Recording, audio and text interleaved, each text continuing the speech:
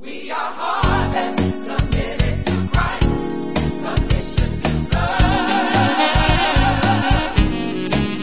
We are called to pray without ceasing.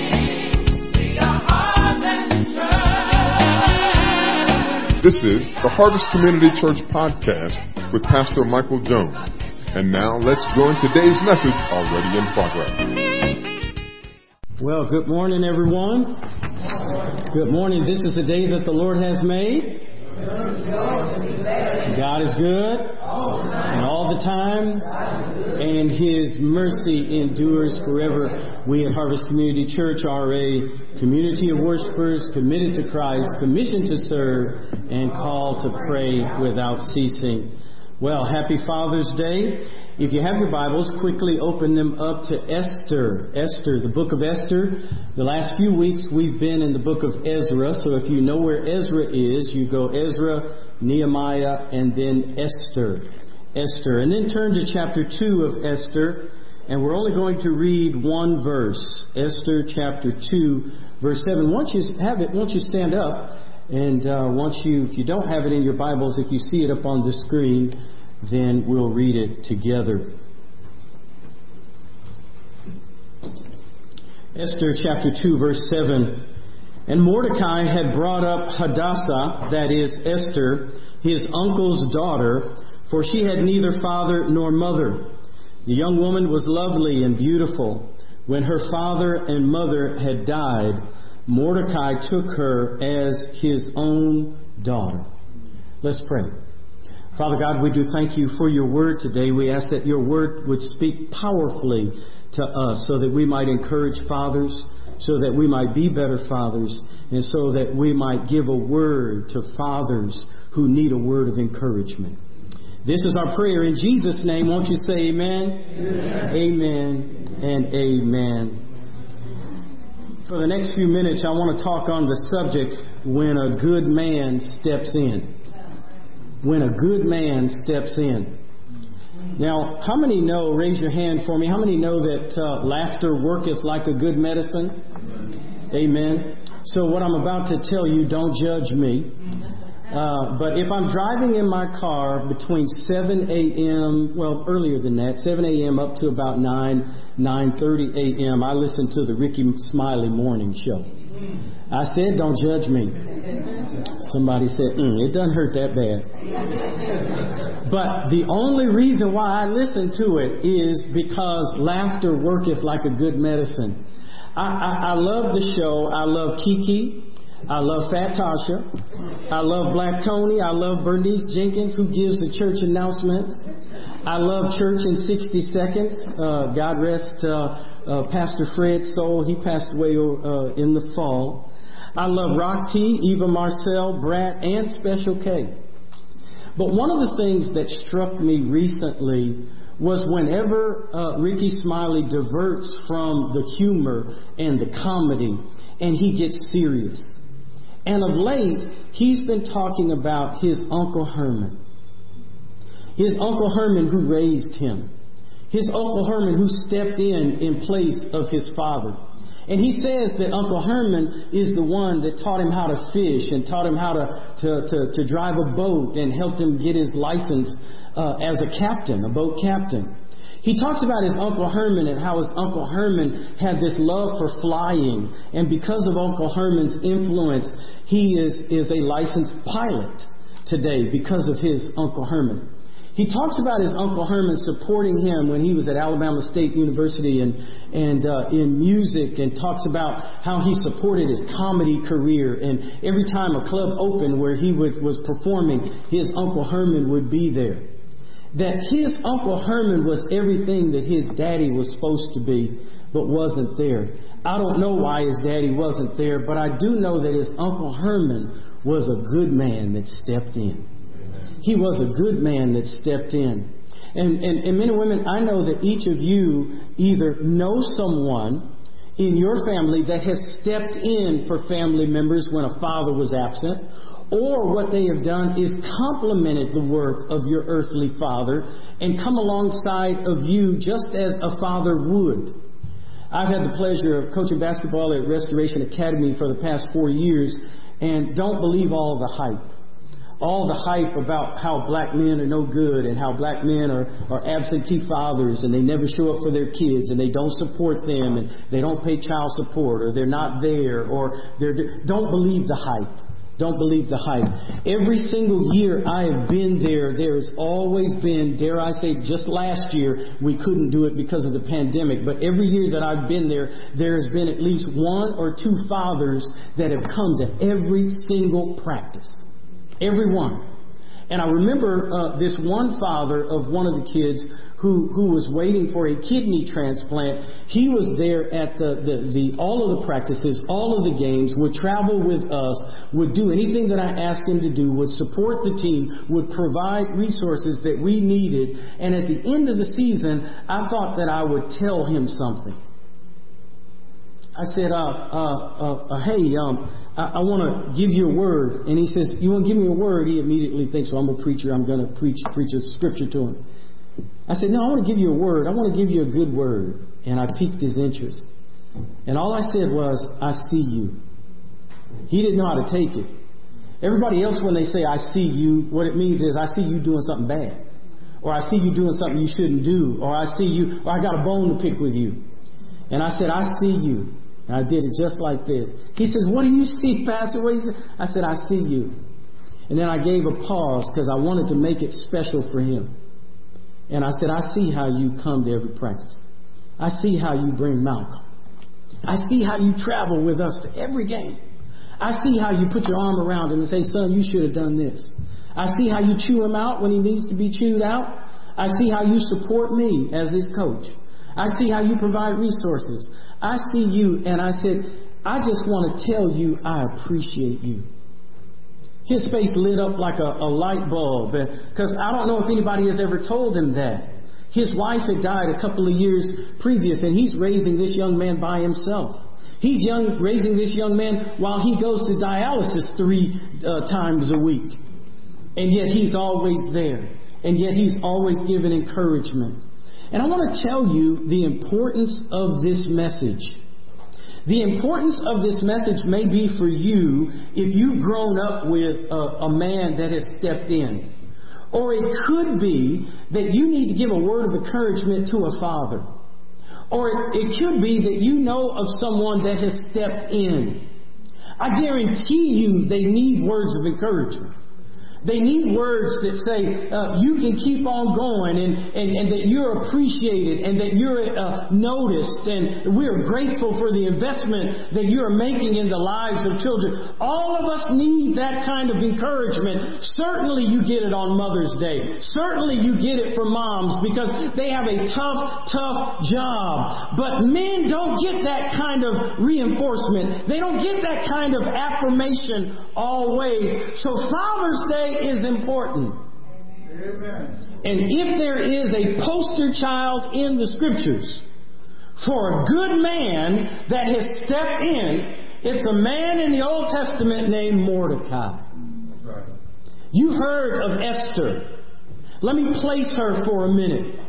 We have talked about Ezra, and we've talked about Nehemiah, and we've talked about that period where those who were in captivity for 70 years in Babylon were coming back home. You'll remember that there was a Persian kingdom that defeated Babylon, and at the end of that 70 years, they were in control. And King Cyrus says of Persia, says, you can go back.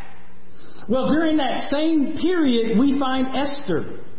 But Esther is a part of a group of Jews that didn't go back to Jerusalem. They didn't go back home. They didn't go back to rebuild the temple.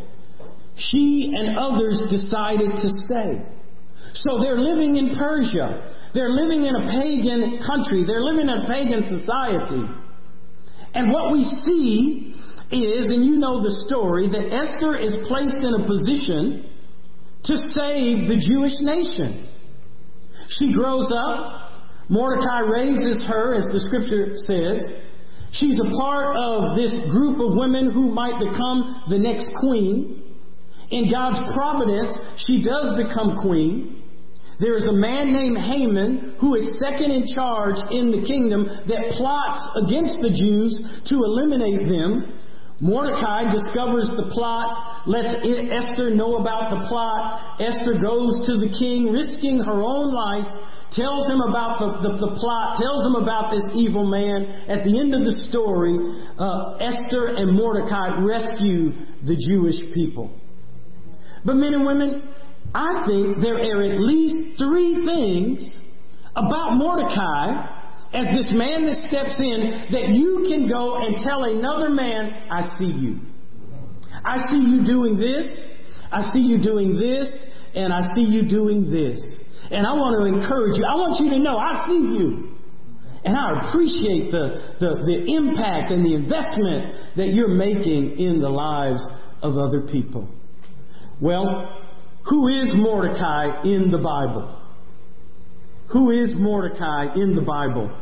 Mordecai was very instrumental in ensuring the safety of not only Esther and the Jewish people, but also exposing the treachery of a man named Haman, who would try and eliminate the Jews. His actions within Esther's life story in the Bible characterize attributes that we can relate to or wish we embraced more of in our lives. And then lastly, Mordecai was Esther's adoptive father, mentor, confidant, cheerleader, and fellow leader to stand for the rights of their Jewish community. And don't we need men who will stand up like that today? I remember when Avery Carter first started attending the church, and we had several Junes, and I think they've been a part of the church ever since the storefront, but they joined while we were here. And we were shooting the breeze out in the hallway one day, and he said, Pastor Mike, I don't think I've ever heard a Father's Day message in which a preacher didn't beat up men for being bad fathers. And I thought about that thing, Reverend Ron, and I thought, why in the world would we preachers preach and beat up men who are the men who are in church who are doing a good job? We're not even talking to the people who are doing a bad job. We're not out there talking to folks who wouldn't step in foot in the church. So the men who come, you need a word of encouragement. And what I'm telling you is, although I'm talking about Mordecai, I'm talking about some of the things I know you do already. Just keep doing them. And ladies, those and children, encourage the men, encourage the fathers to keep on doing what they've been doing. Amen or oh me? Amen. Amen. Point number 1, Mordecai was concerned. Mordecai was concerned. Look at chapter 2, verse 7 again. It says, Mordecai had brought up Hadassah, that is Esther, his uncle's daughter, for she had neither father nor mother. The young woman was lovely and beautiful. When her father and mother died, Mordecai took her as his own daughter. Look at chapter 2, verse 11. Chapter 2, verse 11 says, And every day Mordecai paced in front of the court of the women's quarters. These were women who were a part of a harem who the king would choose one woman out of which would be his wife. So she was a part of that before chosen. And it says every day Mordecai paced in front of the court of the women's quarters to learn of Esther's welfare and what was happening to her. I can give you at least 8 things that Mordecai did to show his concern for Esther, or Hadassah, which is her Jewish name. Number 1, he brought her up. He brought up Esther. Number 2, they were intimately related because they were cousins. She was the daughter of his uncle. Number 3, she was lovely and beautiful, and he was able to keep that. All of the ladies in the house who have daughters say amen. Because I'm a girl dad and I still don't know how to do hair. They would not look nearly as good as they look had I raised them and me trying to do their hair. But it says that she was lovely and beautiful. It also says that her father and mother died. Evidently, he had a ministry of comfort in her life. It says that he took her as his own daughter. He went to every event. He went to every special occasion. He went to every celebration. He was there. The scripture says that every day when she was a part of the harem, he was so concerned that he would go and see, and he would ask the other ladies, or he would ask the eunuch that was in charge, tell me about Esther. Tell me about whether or not she's okay. Tell me about whether or not she's progressing. Do you think that she is going to be chosen? Is she doing a good job? How is she carrying herself? He was there every day inquiring about how she was doing. You men already know.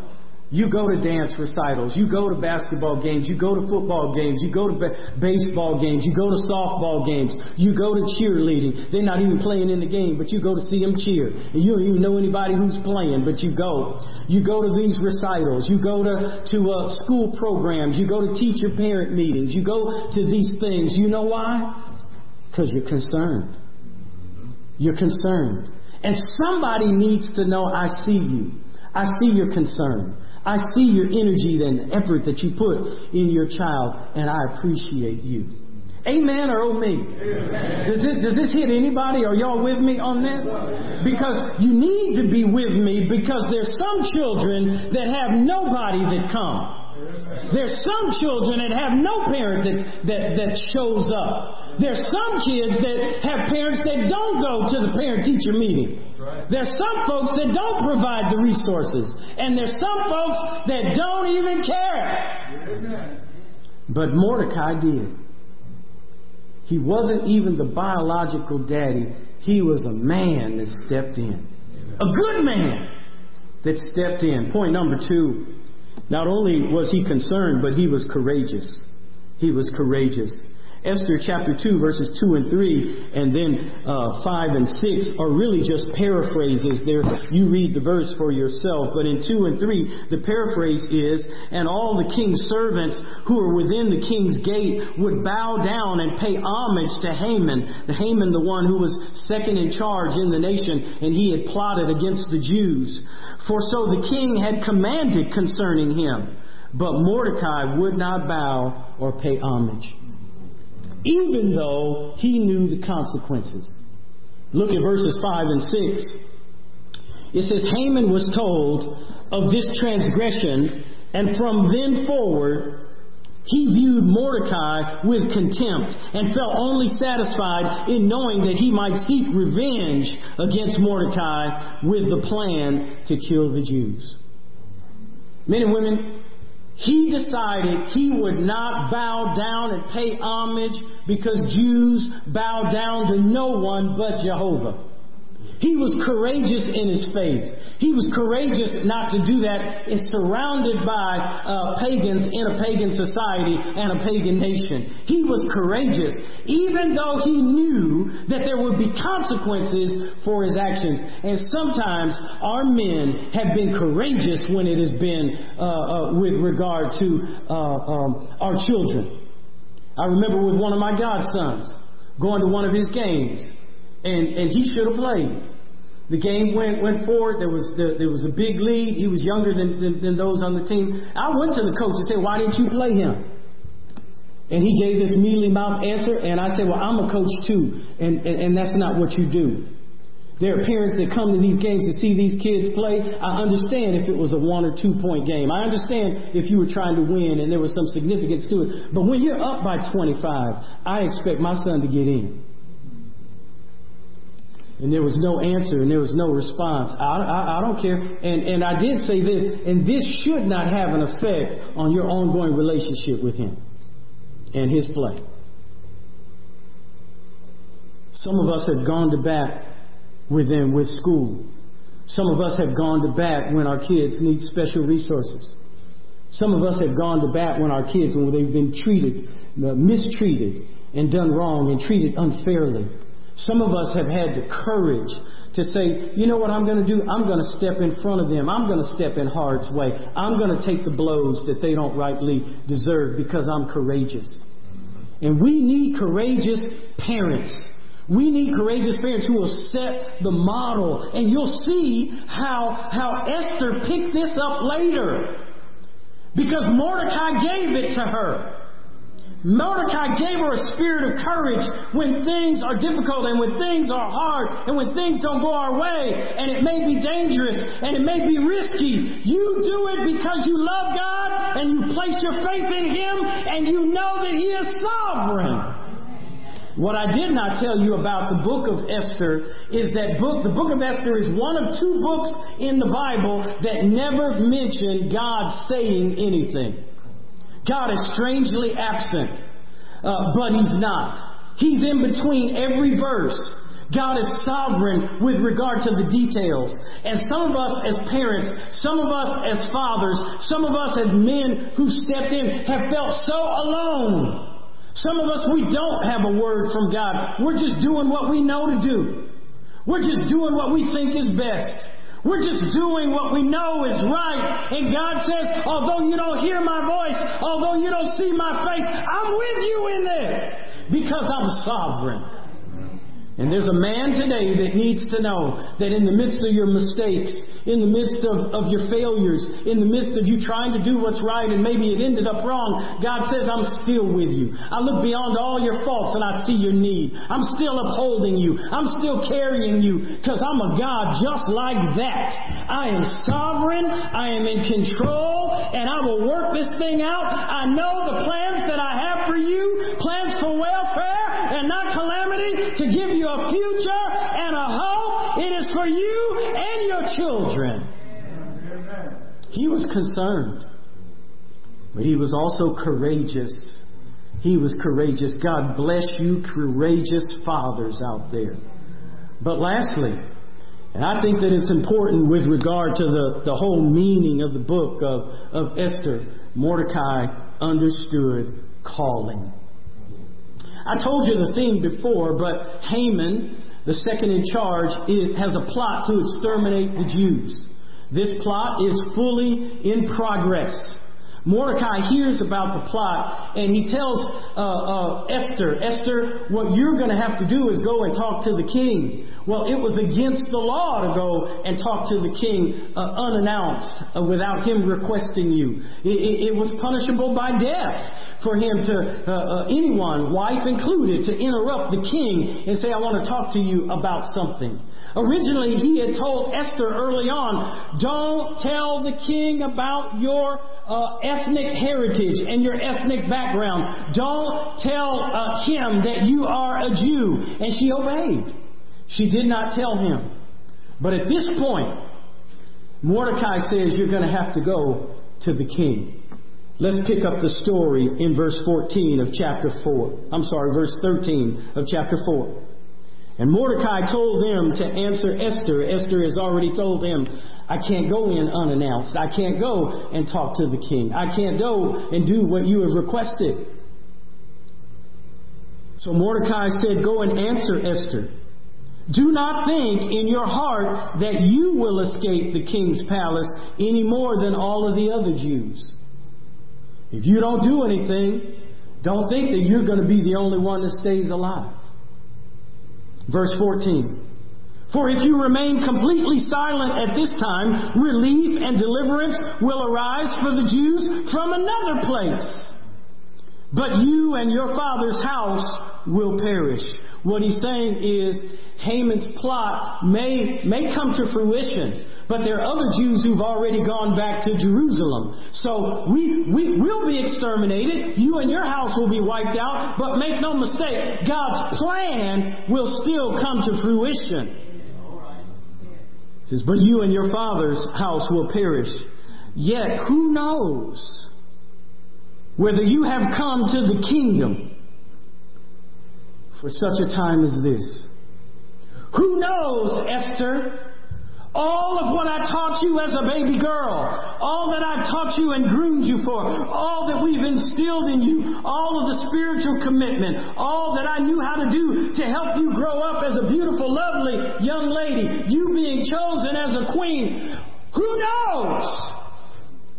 Maybe God has put you in this position for such a time as this. And for all of you fathers who've encouraged their children to chase their dreams, who've encouraged those children to chase their calling and their gifts and their talents and the abilities, for all of them, and well, who knows? Maybe you're in the Alabama School of Fine Arts. Maybe you've been placed there for such a time as this. Maybe you've gone to the International Baccalaureate School over at Shades Valley. Maybe God has placed you there for such a time as this. Maybe God has placed you in this private school. And you wanted to go to a public school, but that good man that stepped in got you in this private school, and maybe you're there for such a time as this. Maybe you didn't get a chance to go to the college you really wanted to, but God directed you to a college anyway, and there was something specific for you to do, and maybe He put you there for such a time as this. Men and women, I believe in the sovereignty of God. He's established His throne in the heavens, and His sovereignty rules over all. I did not make a straight line to Birmingham, Alabama. The line went this way, and then that way, and then this way, and then that way, and then this way. And in each one of those steps, it wasn't comfortable for me to be there. It was difficult for me to be there. But maybe God had placed me there for such a time as this. And then we pick up in verse 15 and 16. Then Esther told them to reply to Mordecai. Go gather, Mordecai, all the Jews who are present in Shushan, and fast for me. And my maids will fast likewise. And so, just as you've asked me to do, I'll go to the king, which is against the law. And if I perish, I perish. You see, because he demonstrated courage, Esther demonstrated courage. Because he said, maybe God has placed you here for such a time as this, maybe she understood her calling. Maybe I'm here for a purpose. Maybe God has given me these children for a purpose. Maybe their hurts, hang-ups, and habits, although I don't like them, maybe God has placed them in my household for such a time as this. Maybe that difficult circumstance or that difficult task, maybe God has placed me here for such a time as this. Men and women, I think we need to tell some of these good men who have stepped in, good men who are not even biological daddies, those uncles, those cousins, those grandfathers, those stepfathers, those folks who have stepped in the place, who have invested into these children. Maybe we need to say, I see you. Maybe we need to do that to biological fathers as well, because they can be just as discouraged. And there's one last thing I'd like to share with you that kind of puts a bow on it all. I don't know if you realize it or not, but all of us have been adopted into God's family. All of us have the benefit of a good man named Jesus that stepped in. A good man named Jesus who was concerned about us. A good man named Jesus who meets all of our needs. Next slide. A good man named Jesus who Mordecai was specifically a type of. Mordecai is a type of Christ because it was Jesus Christ who was concerned about us. Jesus Christ who was concerned about us because we were destined to hell with no hope and no help. Jesus Christ who was concerned about us because there was no other way of salvation. Jesus Christ who was concerned about us because there was no vision really for our lives. We were wandering out away from God to a Christless hell. It was Jesus Christ who was concerned about us, so He left heaven and came to earth. It was Jesus who was concerned about us, and He lived a life just as we are. It was Jesus that was concerned about us, and He gathered 12 disciples and taught them how to live and how to love. It was His concern for us that sent Him to the cross to die a sinner's death. It was His concern for us that caused Him to raise from the dead. It was His concern for us and His courage to suffer and die that demonstrates the fact that He was a good man that stepped in. It was Jesus, the one who was courageous. It was Jesus, the one who knew about calling, because when He prayed in the garden, He said, Lord, I wish that this cup could pass from me, but nevertheless, not my will, but your will be done. And I'm courageous enough to go to the cross. And it was Jesus Who is the one we're to model our parenting after? You see, in essence, what Mordecai was for Esther was a provider. He was a protector. He was a paternal presence. He was a parental identity for Esther. And that is what Jesus is for us. I don't know on this Father's Day if you've ever thought about the ministry, the fatherhood ministry of Jesus. The fatherhood ministry of Jesus. That you have a good Father. He is a good man that has stepped in and He has decided to adopt us. The Scripture says that He has adopted us, that He has given us a new name, that He's given us a place to live, that He provides for all of our needs, that He does whatever it takes to preserve us and to save our lives. Amen. His name is Jesus. Amen. Let's pray. Amen. Father God, we do thank You so much for Your word today. And Father, I pray that if there is one out there, a father or a man that has stepped in, I pray that they would know they're appreciated today. I pray that they would know that we are grateful for them today. I pray that they know that they're loved. And Father God, if there's one out there under the sound of my voice that does not know Jesus Christ as Lord and Savior and has God as their Father, I pray that they would know Jesus is concerned about you.